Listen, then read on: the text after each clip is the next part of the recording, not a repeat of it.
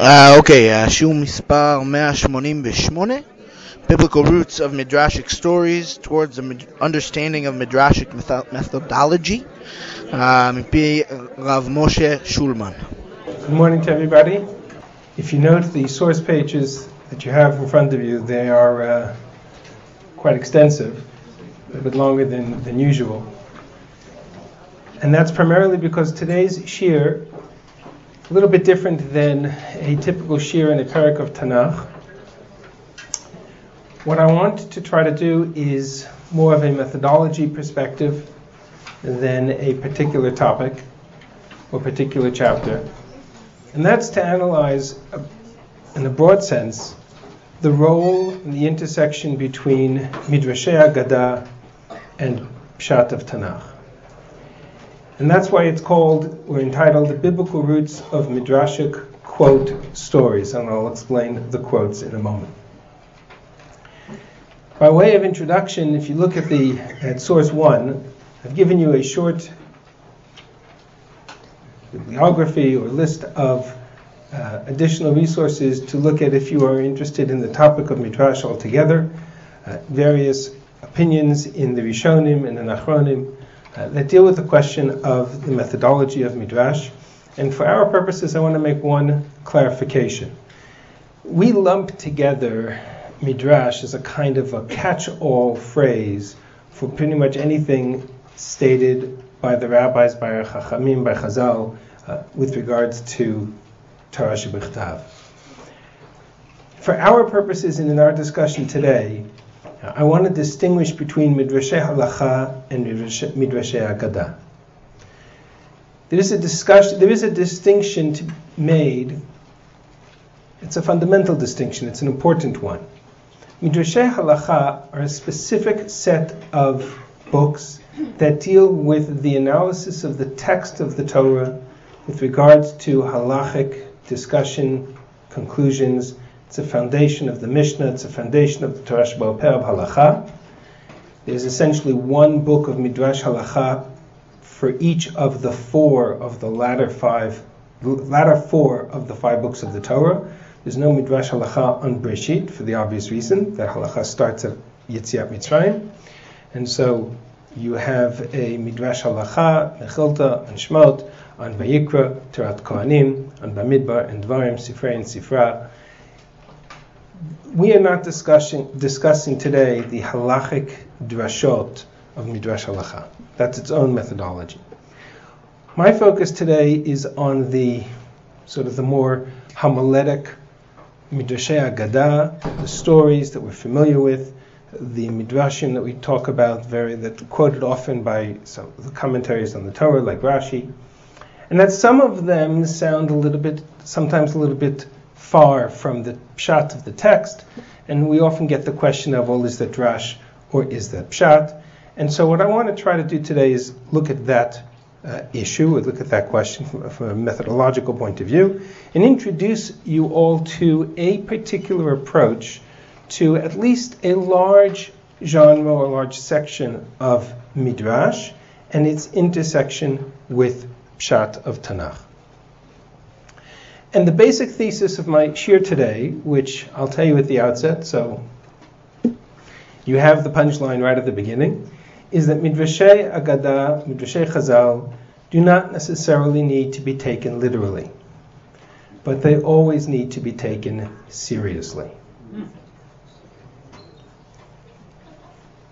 And if that's the takeaway, if that's what we come away with today, then Dayenu, then that is our contribution to the Yimei Iyun.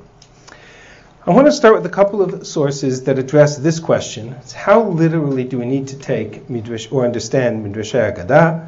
Two very famous quotes, one from the Rambam, one from the Shiltei Giborim, sources 2 and 3. The Rambam, in a number of places, addresses the question of how to understand Midrashei Agadah, and he writes, and this is a kind of a summary or tamtzit of one part of it, אבל ארבעת מינים שבלולב כבר אמרו חכמים ז"ל בכך טעמים מסוימים על דרך הדרשות. The Arbash minim, the four species, lulav and esrog. Chazal give all kinds of midrashic interpretations to what they mean. Al dracham yadua etzal mi shemevin divrehem, v'hu shehem etzlam ke'en hamilitzot hapiyutiyot. The Rambam writes that midrashim like this are designed to be poetic, they're designed to be homiletic, they're designed to teach us lessons and ideas and ideals. Lo shekach hu inyan oto hakatuv, and not necessarily to say that that is the intent of the particular text.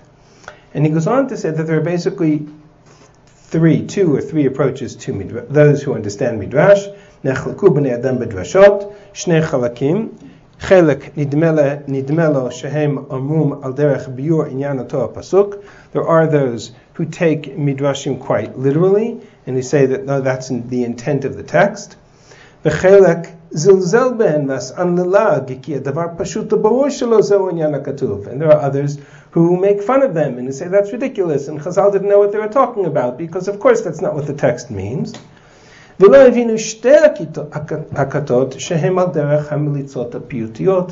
these extremes were wrong, because Midrashei Haggadah are in fact lessons, homiletics, insights, and poetry, and not necessarily parshanut. Similarly, Shiltei Giborim makes a similar suggestion that there are various types of Midrashei Haggadah. I'm reading in the middle, Yesh mehem shem derech guzma. Sometimes Chazal spoke in exaggerated terms in order to explain something. As Chazal say, Divru chachamim b'lashon havai. V'yesh midrashim she'en al derech ma'aseh nisim she'merer HaKadosh Baruch Hu kocho. Sometimes Chazal wanted to explain the miracles and the power of God through midrashic stories. And there are those, V'yesh min hamidrashim she'kavanat chachamim b'hem lidrosh hamikra b'chol inyan she'yocholin lidrosh. Chazal wanted to darshan or to explain or to express some lesson in any way that they could, and nonetheless, ein mikra yotzei midei pshuto shehu ha'ikar. The primary intent is the text itself and the lessons that the text wants to convey. What I would like to suggest to you is an insight that I learned from Rav Medan many years ago. And it's actually written up in one of his articles, and I'm going to read you an excerpt from it. And what I've been doing over the years, since I heard this idea, is collecting examples. And so the shiur today is essentially to demonstrate through a number of examples throughout Tanakh the thesis that Rav Medan puts forward in the following passage, which is source number 4. Chazal enam misaprei sipurim. Chazal were not in the business of telling folktale and folklore. Ubarur she'amevin et divrei Chazal kipshutam arehu min haksilim. If you take these midrashic stories quite literally, then, as the Rambam wrote as well, that can be quite foolish. Chazal ba'agodotehem af lo tifkedu ka'ma'avirei mesorot k'dumot.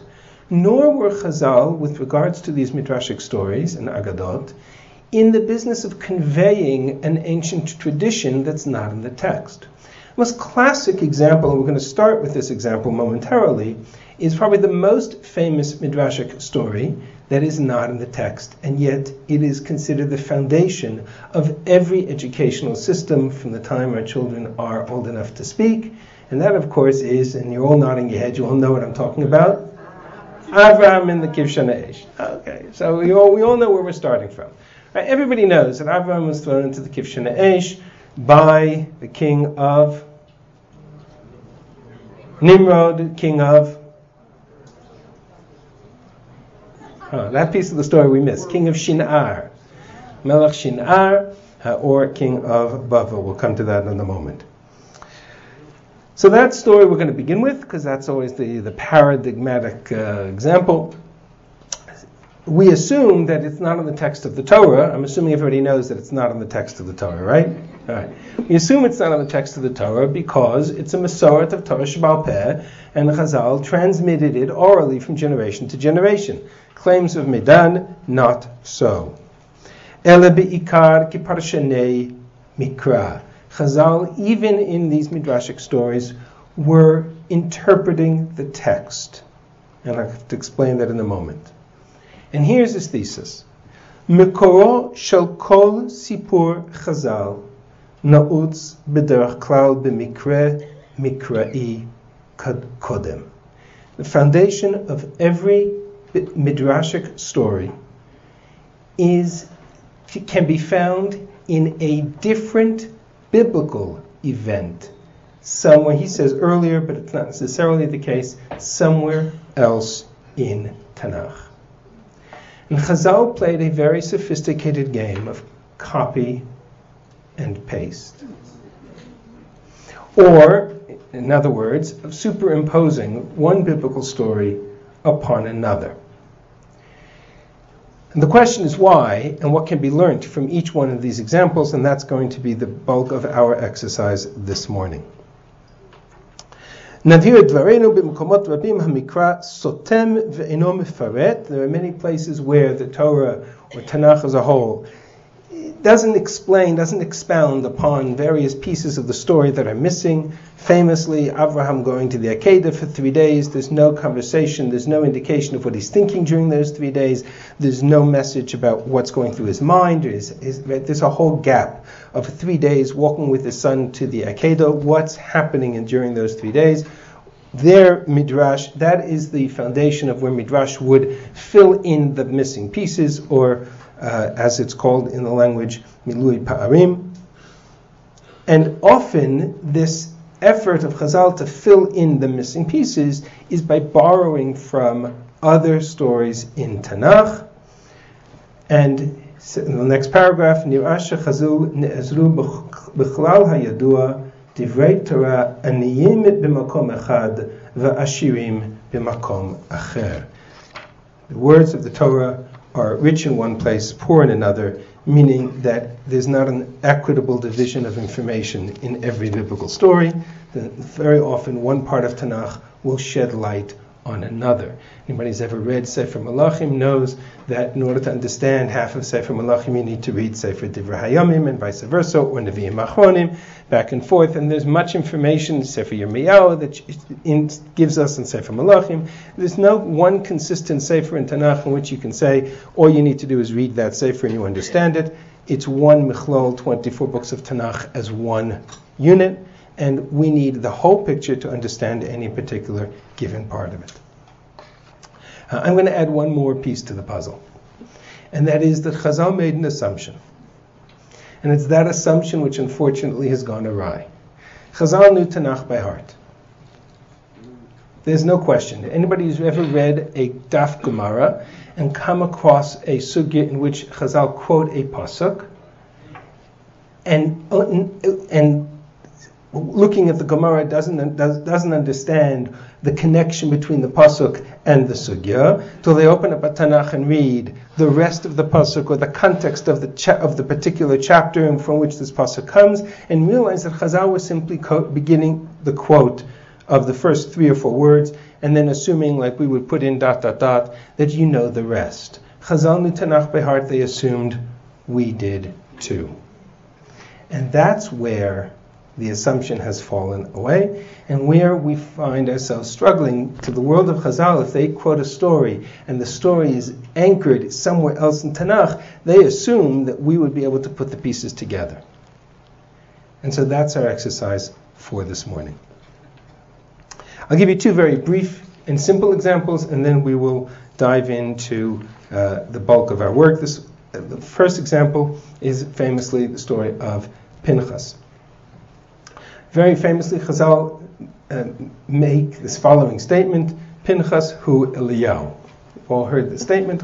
Chazal link Pinchas with Eliyahu Hanavi, and Rashi quotes it in Chumash: Pinchas hu Eliyahu. Did Chazal mean to say that Eliyahu Hanavi was something to the effect of, on my calculation, about 700 years old? I'm assuming not. But in that statement, what did Chazal do? Simple statement. What did Chazal do? They linked 2 personalities in Tanakh, about both of which it describes with the same phraseology. and that you have in source 5. Pinchas is described as being zealous for God, B'kano et kinati b'tocham. And Eliyahu, who famously after his showdown with Nevi'ei Baal and Har Carmel, goes running to the mountain and to the cleft of the rock where Moshe saw the Midot HaRachamim of HaKadosh Baruch Hu, and there God says to him, Malach HaPo Eliyahu, what are you doing here? And he proclaims, Kano kineti Lashem Elokei Tzvaot, ki azvu britcha b'nei Yisrael, I was zealous for you, God. And by virtue of the fact that both these personalities, Pinchas and Eliyahu, are described as zealots, Chazal linked them. Pinchas who Eliyahu. I don't think for a moment Chazal meant to say that Eliyahu was 700 years old. I do think Chazal meant for us to realize that the connection between them as both being zealots is far more fundamental and far more important than just the textual analysis. They're both zealots, they both acted zealously, but there's much more to that, because if you know the story of Eliyahu, then you know that Chazal, that the Ribono Shel Olam chides him, criticizes him for that zealotry, and in fact, when he refuses to let go of that characteristic of Kana'ut, Ribono Shel Olam essentially fires him and tells him to go anoint his successor. Well, if you follow Pinchas, and we're going to look at some of it later, if you follow Pinchas to the rest of the story, which is not in Chumash, but is in Sefer Shoftim, Sefer Yoshua and Sefer Shoftim, you'll find in 2 other instances where Pinchas acts zealously, and in both instances he acts incorrectly, ultimately getting fired in the story of Pilegesh Begiva, where Chazal state explicitly that when it says that Pinchas was the Kohen at that time, means at that time and not beyond, because he was fired at that moment. And the same zealotry that undid Eliyahu ultimately undoes Pinchas. And suddenly we have a whole new understanding of who and what Pinchas is. That's the game. Pinchas, who Eliyahu, to understand Pinchas in Parshat Pinchas, you can't stop there. You need to follow the story through the story of Eliyahu and go back to the rest of the story of Pinchas. And there's a much richer picture to the good and the dark side of the Kana'ut that Pinchas represents. That's essentially the thesis. That's the example we're going to start with. And from here, we begin our journey.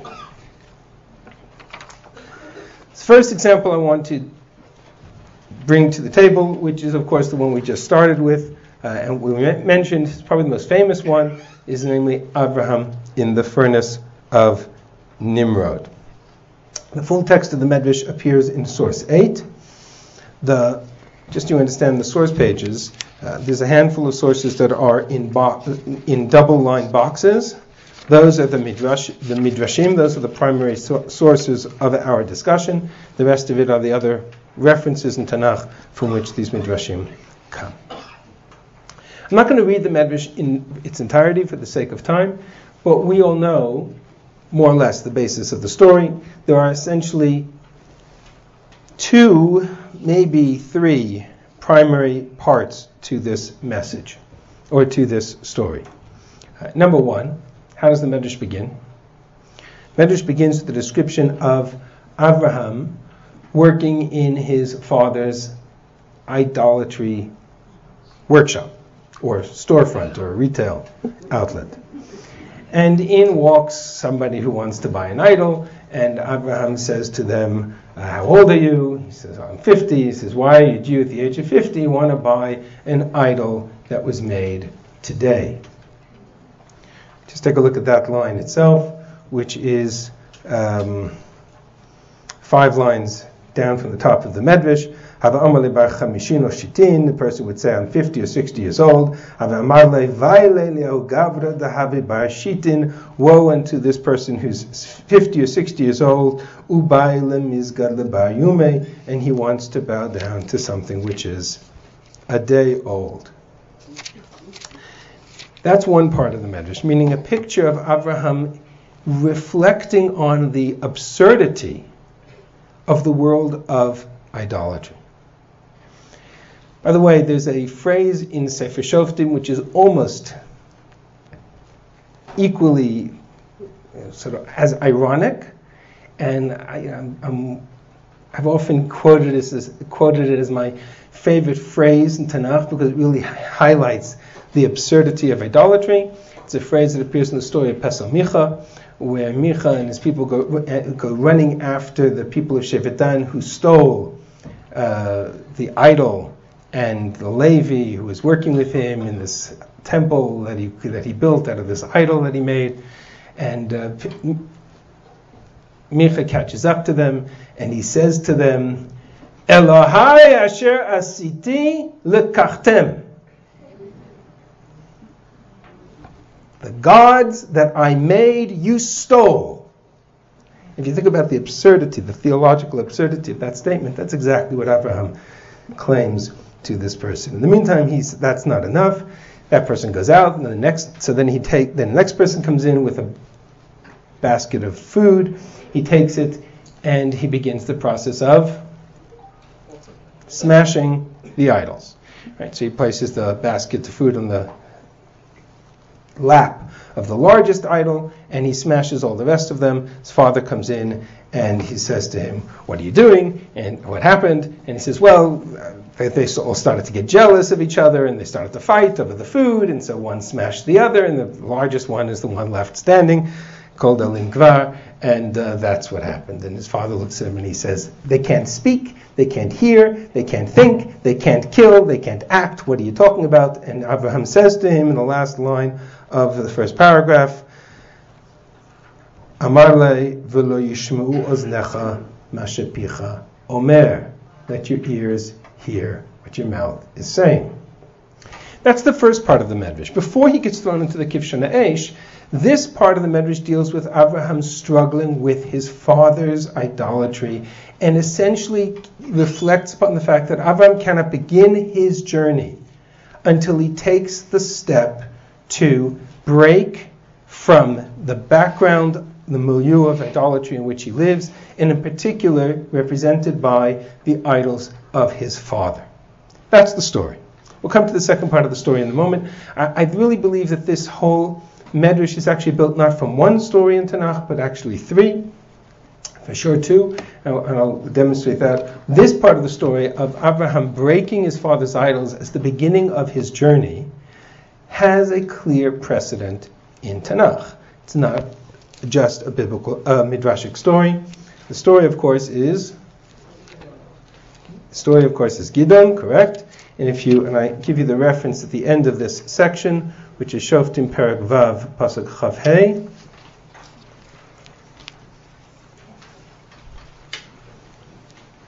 Gidon, appointed by God to go and save the Jewish people. Vayhi balayla ahu. I'm reading Perek Vav in Sefer Shoftim Pasuk Chav Hei. Vayhi balayla ahu vayomer lo Hashem kach et parasho asher la'avicha u'para sheni sheva shanim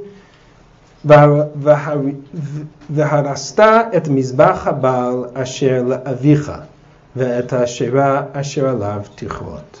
Before you begin your journey, you must go and break the altar of Baal that belongs to your father, and there in its place build a mizbech to Hashem. Pasuk Chav Zayin. Vayikach Gidon 10 anashim me'avadav vayas kasher diber elav Hashem. Gidon goes and he takes 10 people with him to go and do what God commanded. Vayi kasher yareh et beit aviv ve'et anshei ha'ir me'asot yomam vayas laila. He was a little afraid to go confront his father in the entire city by breaking the altar of Baal in the broad daylight, so he does so in the middle of the night. And the time the morning comes, and the altar of Baal is broken, is destroyed, and they're all wondering what happened. If we want a precedent for a leader beginning his journey with a public break from the world of idolatry of the milieu represented by his father, which is what you have in the Medrash about Abraham, the story is there in the story of Gidon. So why would Chazal take the story of Gidon and borrow it, superimpose it into the world of Abraham? I'm going to come back to that question. It's a very important one. Because in all of these examples, it's not enough to find the biblical roots of the story. Far more important is to try to understand what Chazal were doing by moving stories, by copying stories, by borrowing and reframing them in the context of other stories in Tanakh. I believe they were comparing two individuals, comparing two moments, comparing two experiences, sometimes textual comparisons, sometimes thematic comparisons, as we saw by Pinchas. And so the question becomes, what's the relationship between Avraham and Gideon? But in the meantime, let's go on to the next part of the story. Nas be'omasri leNimrod, back to the Medrash, source 8, paragraph 2. So his father takes him and hands him over to Nimrod. Now we don't necessarily in the Medrash know who Nimrod is, but we all know who Nimrod is. Nimrod, if you look at source 11,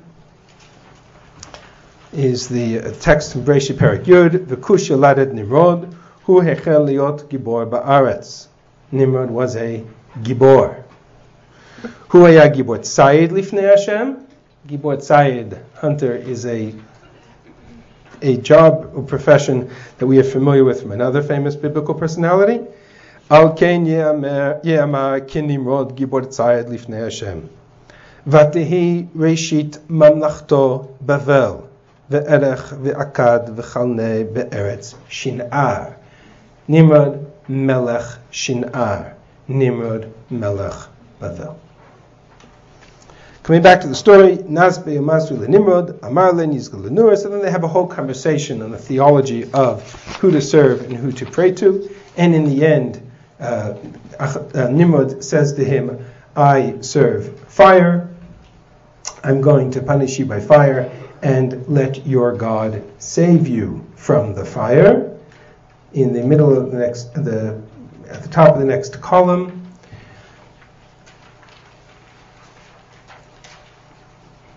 Amalei ani eni mishtachave el la'ur.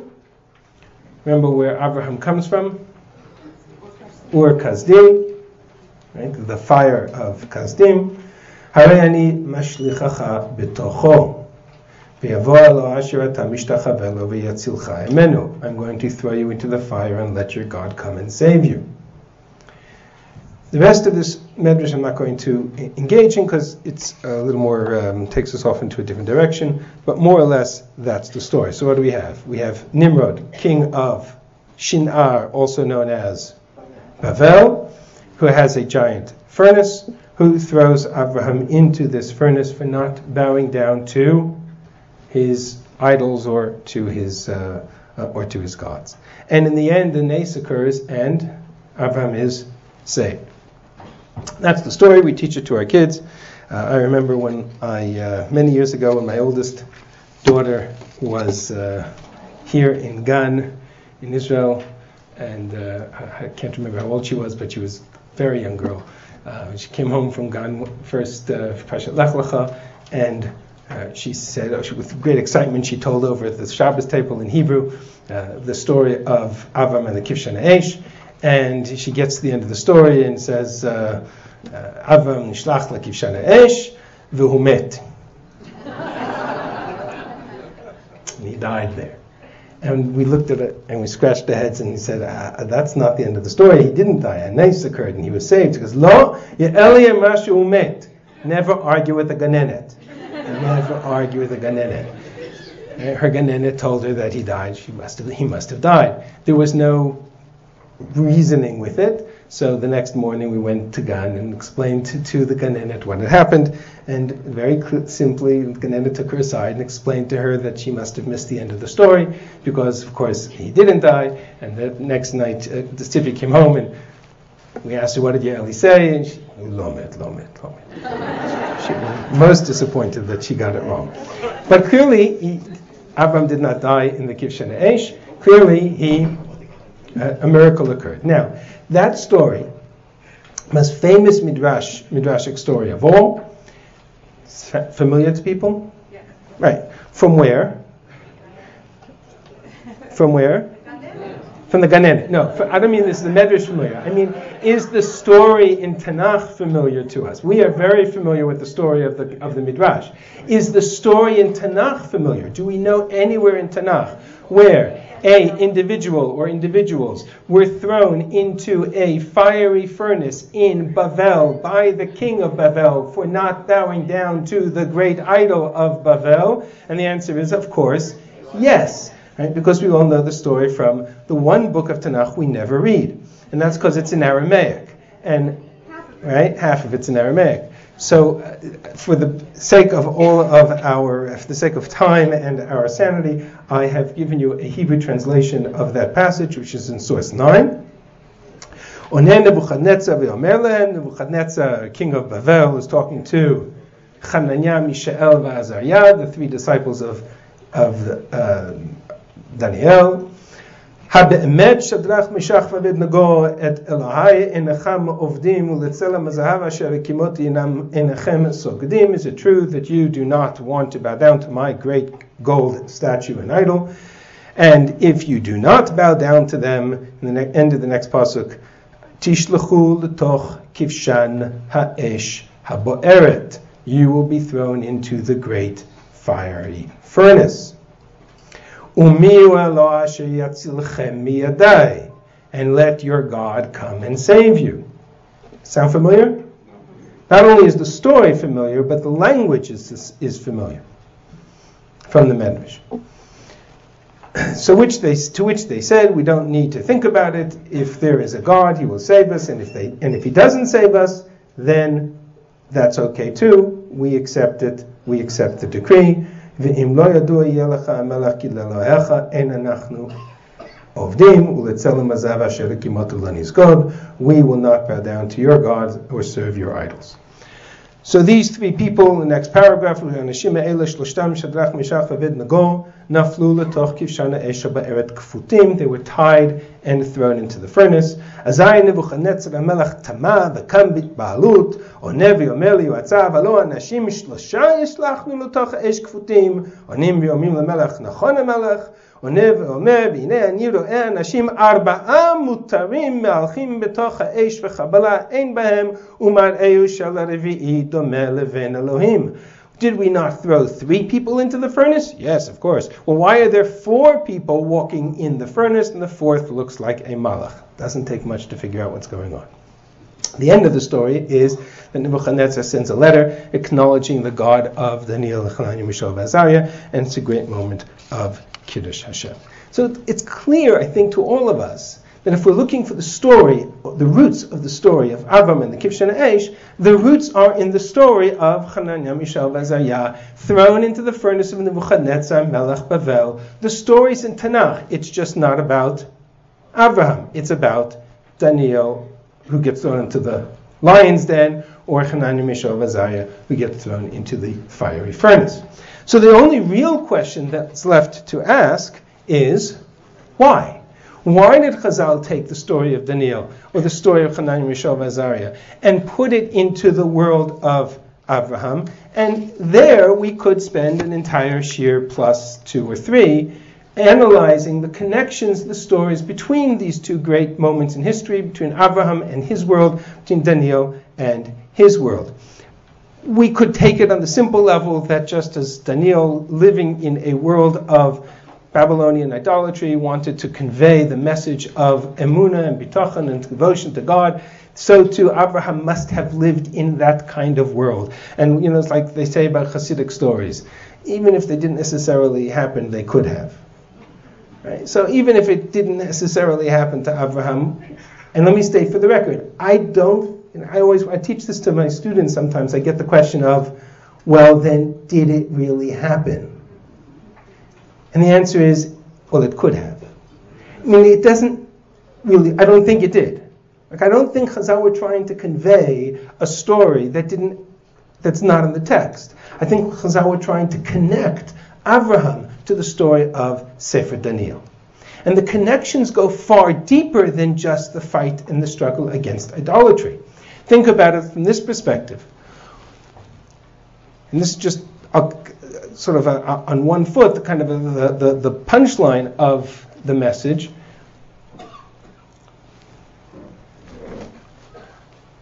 There's a whole discussion in the halacha as to what Nebuchadnezzar's idol was. Whether it was really an idol in terms of idolatry.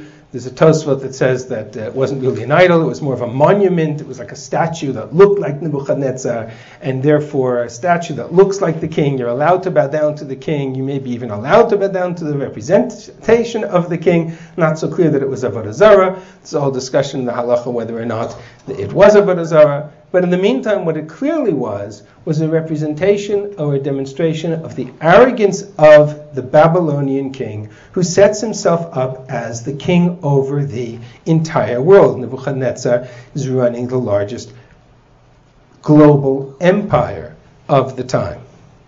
And he's built himself what's clearly the pshat of the story, because it comes from the previous parak where he sees a great tree, and the tree represents himself, and tree is made up of different elements. And so in the next chapter he builds himself a statue made out of pure gold rather than various elements that are in the previous chapter, and he asks everybody to bow down to it, to acknowledge his power, his glory, his authority over the world. And essentially it's a struggle over the dominion of God versus the dominion of man. And that's the message of all of Sefer Daniel. Well, that's the message of Abraham's life as well.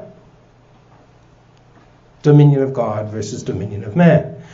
Moreover, in the next chapter in Sefer Daniel, which you have a little bit of a moment in source 10, you have this picture of the same Nebuchadnezzar walking on the top of his palace, or his tower, if you will.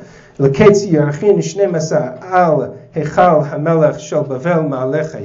walking on the top of the kingdom of Bavel, meaning the top of his highest point. This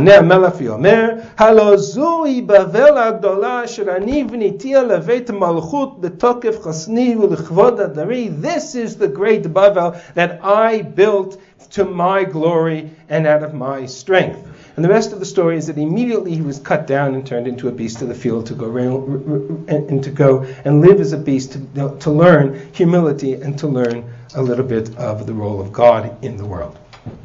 Come back to the story of Abraham for a moment. It's this whole story of Nebuchadnezzar, the arrogant, self-proclaimed king of the entire world, at struggle, at fight with God and the dominion of God, that is the milieu and the backdrop to the world of Abraham. Why is that relevant? Because the story of Abraham starts in Parshat Lech Lecha. And one of the great mysteries in Tanakh, or in Chumash, is where's the backstory? Where's the background to Abraham's relationship with God? So the Medrash fills it in with the story of Nebuchadnezzar. But where is that coming from? Well, the answer is that there's another story in Chumash that sounds very familiar. Think about it. Great big tower in Bavel, at the top of which stands a king of flesh and blood, who proclaims himself to be the king of the entire world, where there's no room for God. Sound familiar? Story of Migdal Bavel. Now the fascinating thing is that the story of Migdal Bavel is the story just prior to Parshat Lech Lecha. Part of our problem is that we divide the Parshiot arbitrarily. But if you read Tanakh straight, without the division of the Parshiot, you read Migdal Bavel, and then Terach takes Abraham on his journey to the land of Canaan, stops in Haran. God comes to Abraham and he says, move forward. What's the connection to the Tower of Bavel? Well, if you go through the chronology, and Chazal do this in Seder Olam, the chronology is that Abraham is 48 years old at the time of Migdal Bavel.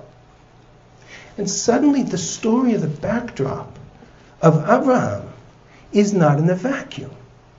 In the same way that Nebuchadnezzar's walk on the top of his tower was the symbol of his conflict with God, Abraham's story begins when he's looking out at the world and he's seeing empires rise and fall, struggling with each other, and recognizing that there must be a power above them all, and that power we call God. And this essentially is the message that the Sforno has in his interpretation of the Migdal Bavel, source 12.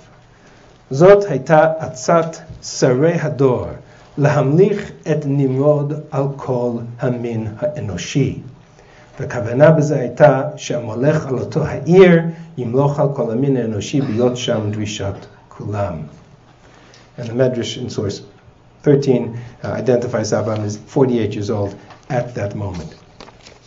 And so clearly what I think Chazal were doing was taking the background of the story of Nebuchadnezzar and the story of Bavel and sharing with us the insights into the world that Abraham was living in, including the connection to Migdal Bavel, all through a methodology of taking a story from one part of Tanakh and linking two stories in Tanakh by superimposing story A into event B. That's the degem. That's the example. That's the paradigm. And now we're going to run through a bunch of additional examples, a little bit faster than this one, so you have a kind of a sense of the breadth of the thesis.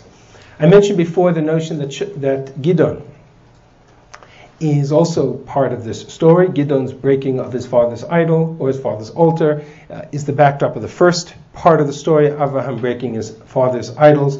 There too we could spend some time trying to analyze what the connection is, but there are quite a number of connections between Avraham and Gidon. Avraham goes to war against the four kings with 318 people. Gidon goes to war against all of Midian with 300 soldiers.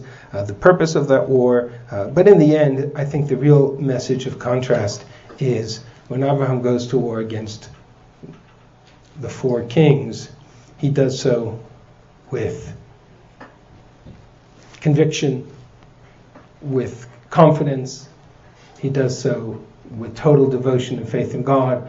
Avraham is the quintessential example of somebody who never doubts, never questions, loyal to God to the end. Gidon, on the other hand, at that moment when he's called upon to break his father's altar, one act he's told to do, and the Navi says that he was too afraid to do it by day, and so he did it by night. And the contrast, I think, works backwards. By explaining or giving us a picture of Abraham's strength of character, it gives us a bit of an insight into the failing and the weakness on Gidon's part, and ultimately that which leads Gidon in the end to self-implode, and Gidon in the end becomes a source of idolatry, and that's a different story. All right, let's move on to the next example. We'll kind of take a couple of shorter and quicker examples as we go along. Next Medrash, source 15, the Akedah. After these things, God tested Avraham. After what? Amar Rabbi Yochanan mishum Rabbi Yossi ben Zimra, achar dvarav shel Satan. The story of the Akedah, says the Medrash, begins with a dialogue with the Satan. What's the dialogue? As it says, Vayigdal hayeled vayigamal, vayas Avraham mishte gadol bayom yigamel et Yitzchak. Actually, that's an example of where Medrash quotes half the pasuk. I threw in the other half of the pasuk for our benefit. The Medrash only quotes the phrase Vayigdal hayeled vayigamal, but to understand the Medrash, we need to know the second half, where it says that Avraham made a great feast on the day that he weaned Yitzchak. Amar Satan lifnei Kadosh Baruch Hu Ribono shel Olam, zaken zeh chinanto lemea shana. This old man, you gave him grace of 100 years. At the end of 100 years, you gave him a child. And mikol sudash asar lo ayalo tor echad echad laakriv lefanecha, and he didn't make a single offering to you to thank you. Amar lo Kadosh Baruch Hu said to the Satan, Klum asa ela bishvil beno? Im ani omer lo zevech et bincha lefanai miyad zovcho. He's doing this all for his son, and his loyalty is unquestioned. If I said to him, sacrifice your son to me, he would do it. Miyad ve'elokim nisat Avraham bayom hakachna et bincha. So here's the story.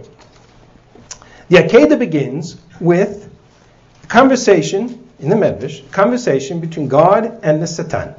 And God says to the Satan, this Avraham is loyal to me. The Satan says, no, he's not. God says, I'll prove it to you.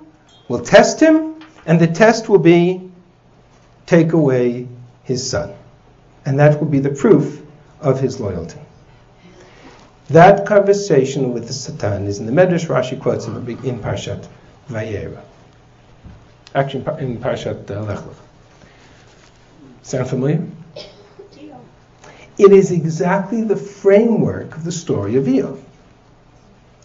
And if you take a quick, can I put this on the source page?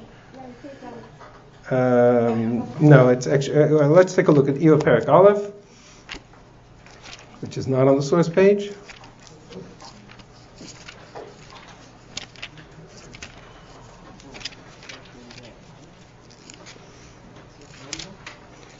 This is not on the source page. You have to use the Tanakh a little bit. Eov Perek Aleph. Ish haya be'eretz Utz u'Eov shmo. V'haya ishahu tam v'yashar v'yirei Elokim v'sar meira. Person who was tam, straight, feared God. V'yivaldu lo shiva banim v'shalosh banot. 7 sons, 3 daughters. Great wealth, great power, he was a judge, etc. Pasuk Vav, Vayi Hayom v'yavo b'nei Elohim yityatzeb al Hashem v'yavo gam Satan b'tocham. Vayomer Hashem al Satan, me'ayin tavo v'yan Satan et Hashem v'yamam mishut ba'aretz u'mithalech ba. So, Vayomer Hashem al Satan, asamta li b'cha al avdi Eov, ki en kamo ba'aretz ishtam v'yashar v'yarei Elokim v'sar meira. There is none like my servant Eov, righteous, just, and fearing God. What does it say about Abraham after the Akedah? Yatayadati ki yarei Elokim ata, fearing God. V'yana Satan et Hashem v'yamar hachinam yarei Eov Elokim halo ata sachta ba'ado v'ad beto v'ad kol hashalom misaviv masei yadav berachto mikneu ba'aretz paratz ba'aretz. He's only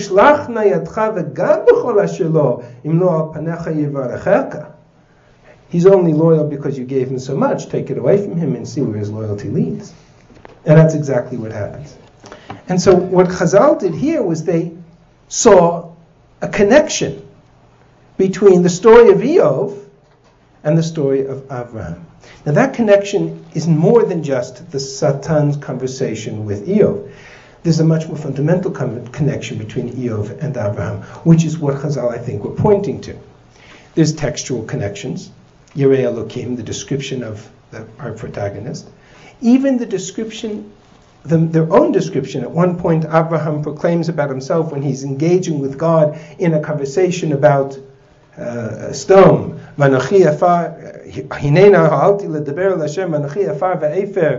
Allow me, please, to continue this conversation, but I am but dust and ashes. What does Eov say of himself? In one of his tirades against God, he says, I will speak, I will ask, let me speak to me, engage with me. I reject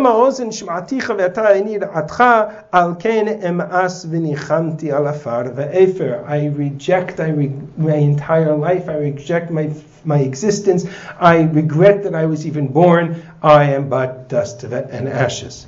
So the phrase Anochi Afar Ve'efer appears in both contexts, but what a difference between them. Comparison between Eov and Avraham is a comparison of contrast. Between Avraham, who expresses Afar Ve'efer as an expression of humility, and Eov as an expression of despair. In fact, it's despair that is the theme of Eov's whole life, in contrast to Avraham, with all the challenges of the Akedah and everything else that happened to him, never despairs. There's an opinion in the Gemara, actually, it's in the Yerushalmi, that there's a whole discussion about who Eov was and when he lived. Multiple opinions. But one opinion is that Eov lived at the time of Abraham. And part of the comparison is the fact that Rav Yoel Ben Nun writes this up in the 99 chapter, daily chapter of Tanakh that people are studying. Rav Yoel has a weekly or daily piece on each chapter, and in his piece on Eov, he talks about the comparisons between Eov and Avraham. And the phrase B'nei Kedem, Echad B'nei Kedem, appears in only 2 contexts in Tanakh, once by Eov and once by Avraham. That they may have lived in the same time, in the same place, which may explain the language challenge of Sefer Eov. But if that's the case, then it intensifies the comparison. Because what you really have in the story of Eov and the story of Abraham are the 2 extremes. 2 individuals who suffered great tragedy or potential tragedy.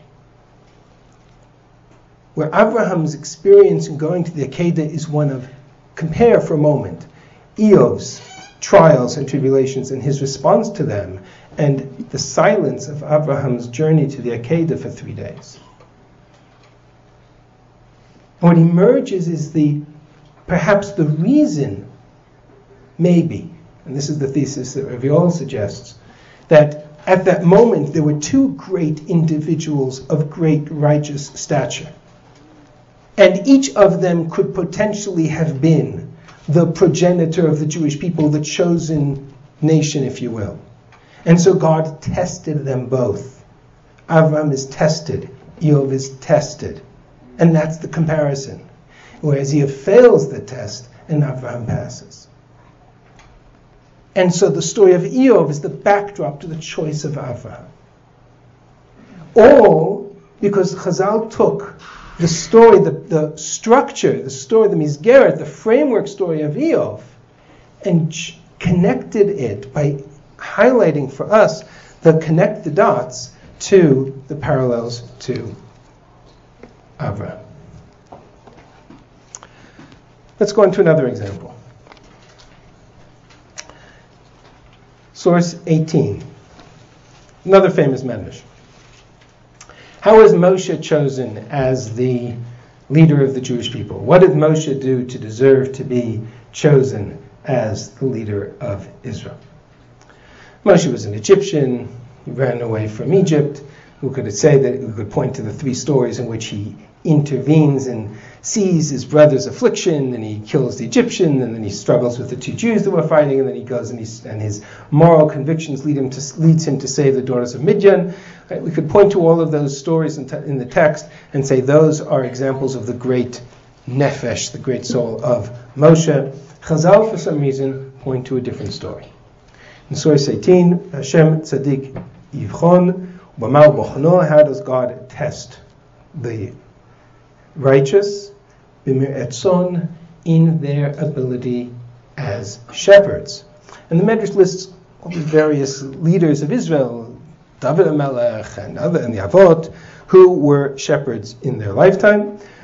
And the most famous, of course, is Moshe. Now the text here is building on the fact that Moshe comes to the sneh because, how does Perek Gimel begin? Right. Yiro Etzon, and he was the shepherd of his father-in-law's flock, and he brought him to Har Elokim, and there he sees the sneh. Amru Rabbeinu, K'shaya Moshe ro'esh tzon, she'yitro b'midbar, barach mimenu gedi echad, v'ratz acharav. There was one sheep, one shepsela, that ran away from him. And so he ran after him, ad shegiel l'chasut, until he came to some kind of shade. Kivan shegiel l'chasut nizdamna lo brecha shamayim ve'amad hagdi lishtot. They saw under that shade, a bit of water, and the gdi started to drink. Kivan shegiel Moshe etzlo amar lo ani lo hayiti yodea sheratz hayita mipnei she'ayefata. I had no idea that you ran away because you were tired. Hirkivo al ktefo v'yamelech. So he took the sheep, put it on his shoulders, and he brought it back to the flock. Amar lo HaKadosh Baruch Hu, yesh lecha rachamim linhog et tzono shel basar v'dam, chayecha ata tir'eh tzoni. Moshe haya ro'eh tzon. You have the compassion over your flock. I will make you the leader of my flock. Now, there's 2 issues here. Number 1, is the reference to Moshe as a ro'eh tzon is a reference, and many leaders of Israel as ro'eh tzon, is a reference that comes through their story as well. When Moshe when Moshe is ready to depart from his leadership role, and he turns to God in Parashat Pinchas, and he says, you need to appoint a leader, a successor, so that the flock of God should not be like a flock without a shepherd. So it's very much in the conscious mind of everybody that the role of a shepherd is parallel to the role of a leader. Nevuat Yechezkel, Nevuat Ro'im, Yirmiyahu has a nevuah about leaders, kings described as shepherds. So clearly that is a metaphor that makes sense in the context of leadership. However, if we think about it from this perspective, in this midrashic story, we have potential leader of the Jewish people, the potential, 12:15, right? Yeah. Potential leader of the Jewish people, potential first king, if you will. Right? Moshe, there's all discussion about Vayibishu and Melech refers to Moshe as a Melech. Right? First, certainly the first leader of the Jewish people, who comes to his position because he's leading his flock, and one of his, let's separate Pshat and Drash for a moment. The Pshat is he's leading his flock and he ends up at Har Sinai. Beginning of Perek Gimel. Moshe Etzon Yitro Aviv comes to Har Elokim, and there he sees the sneh. In the Drash, there's one sheep that gets away from him. And so he goes running after that sheep, and in the process engages with God in the Medrash. He says, because you cared enough and had the humility to take that sheep on your shoulder, you are ro'ui, you are appropriate to be the leader of my people. Anybody ever study Sefer Shmuel? Does that story sound familiar? Mm-hmm. First king of Israel, who comes face to face with the Navi who says to him, you are going to be the next king of Israel. The context of that story is Shmuel Aleph, Perek Tet. Let's take just a quick glance. Perek Tet.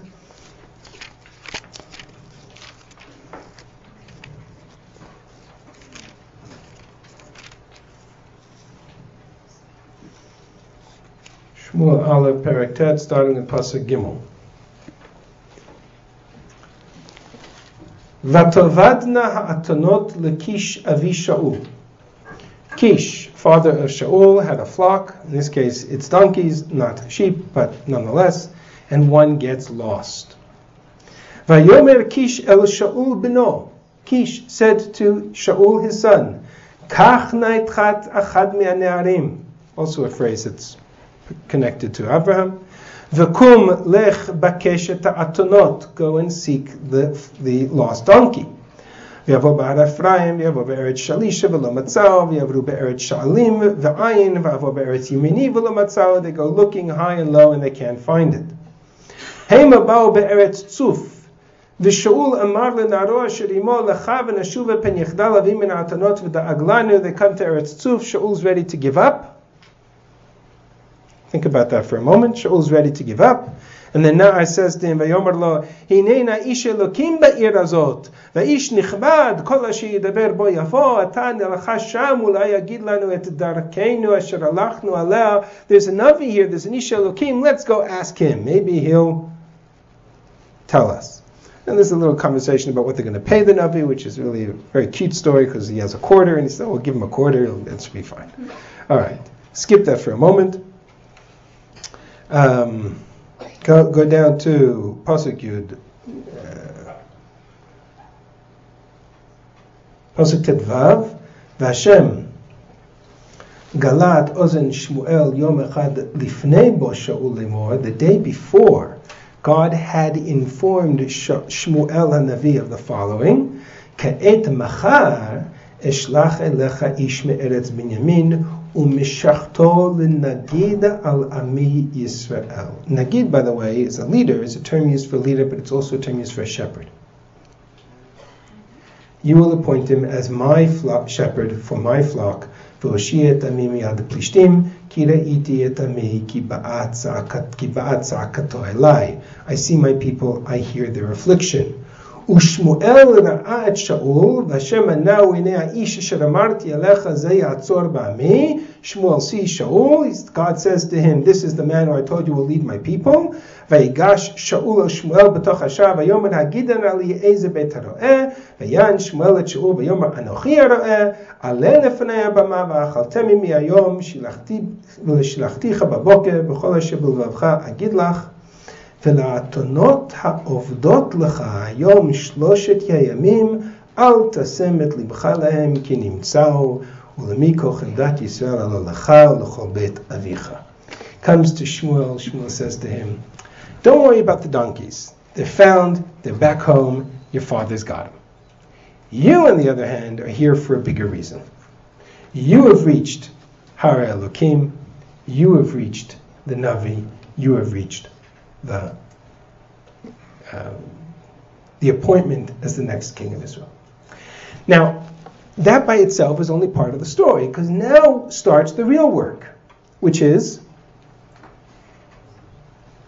what's the connection between Shaul and Moshe? And there we could spend half a semester going through the parallels. And there are many parallels. There are textual parallels. I heard their cry.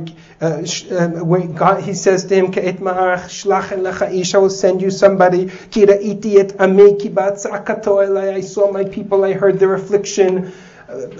Shaul's initial response to the appointment, when he says, "Who am I that I should be the leader of Israel?" Halo ben Yemini Anochi Miktanei Shiftei Yisrael. I'm a nothing. I'm a nobody. I'm just the smallest tribes of Israel. Like Moshe, who said, "Mi Anochi Kelecha Paro." The humility of Shaul comes through at every stage of the beginning of his story, and it's the same humility which is the characteristic of Moshe, demonstrated by that story of the flock. But whereas Moshe's humility is a source of strength, so that when he needs to, he can turn to Paro and he can stand up to Paro, or he can stand up to Korach, or he can stand up to the Meraglim, or to whoever else is challenging God. Shaul's humility ultimately leads to his own downfall.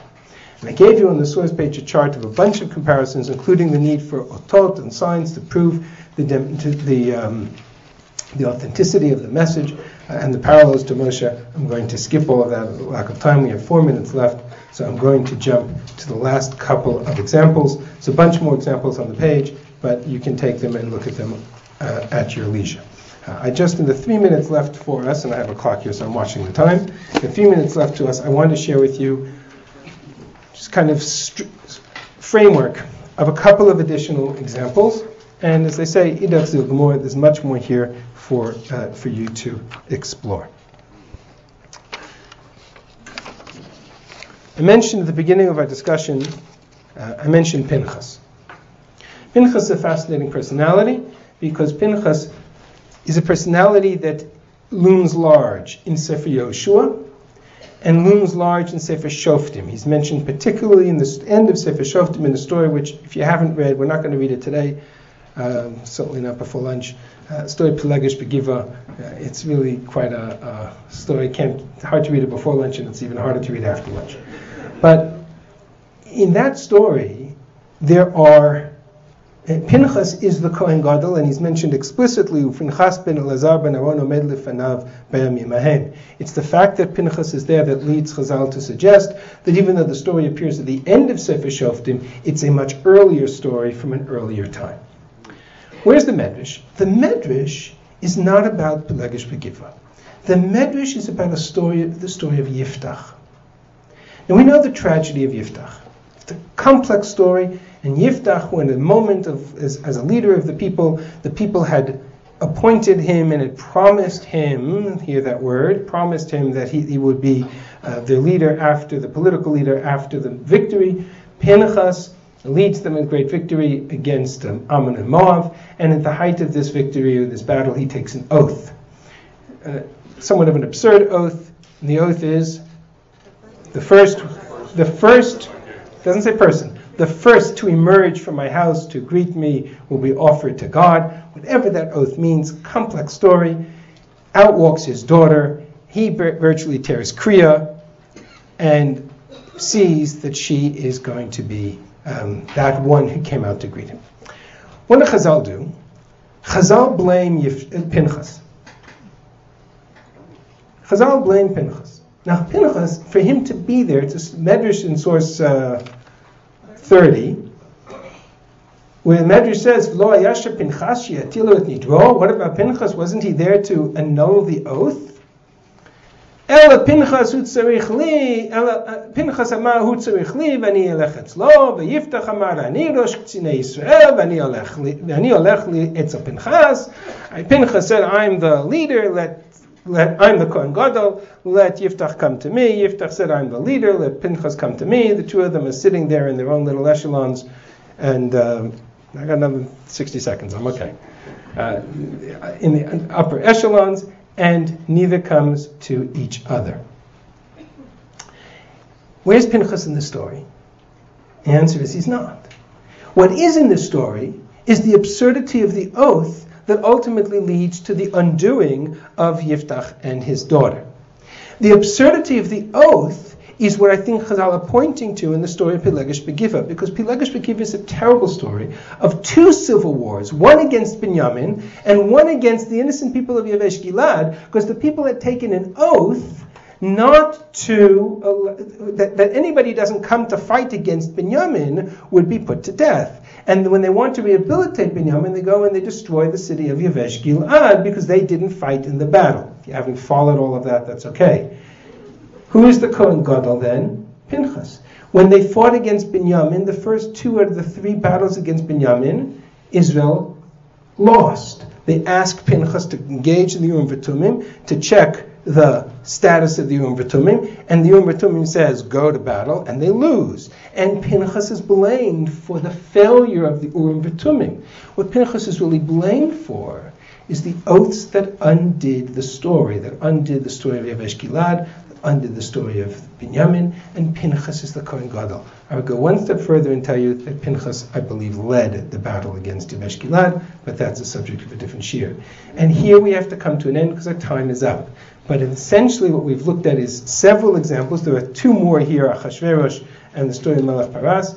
There are numerous examples of stories in Tanakh that are in one place. Chazal moved them to another to play a sophisticated game of connect the dots, connect the themes, connect the texts, to essentially begin the process of analyzing all of the books of Tanakh as one, in a methodology of Tanakh of relating to stories that are borrowed from one place onto another. And in the end, the message is, Midrashim don't have to be taken literally, but they always need to be taken seriously. Have a good day.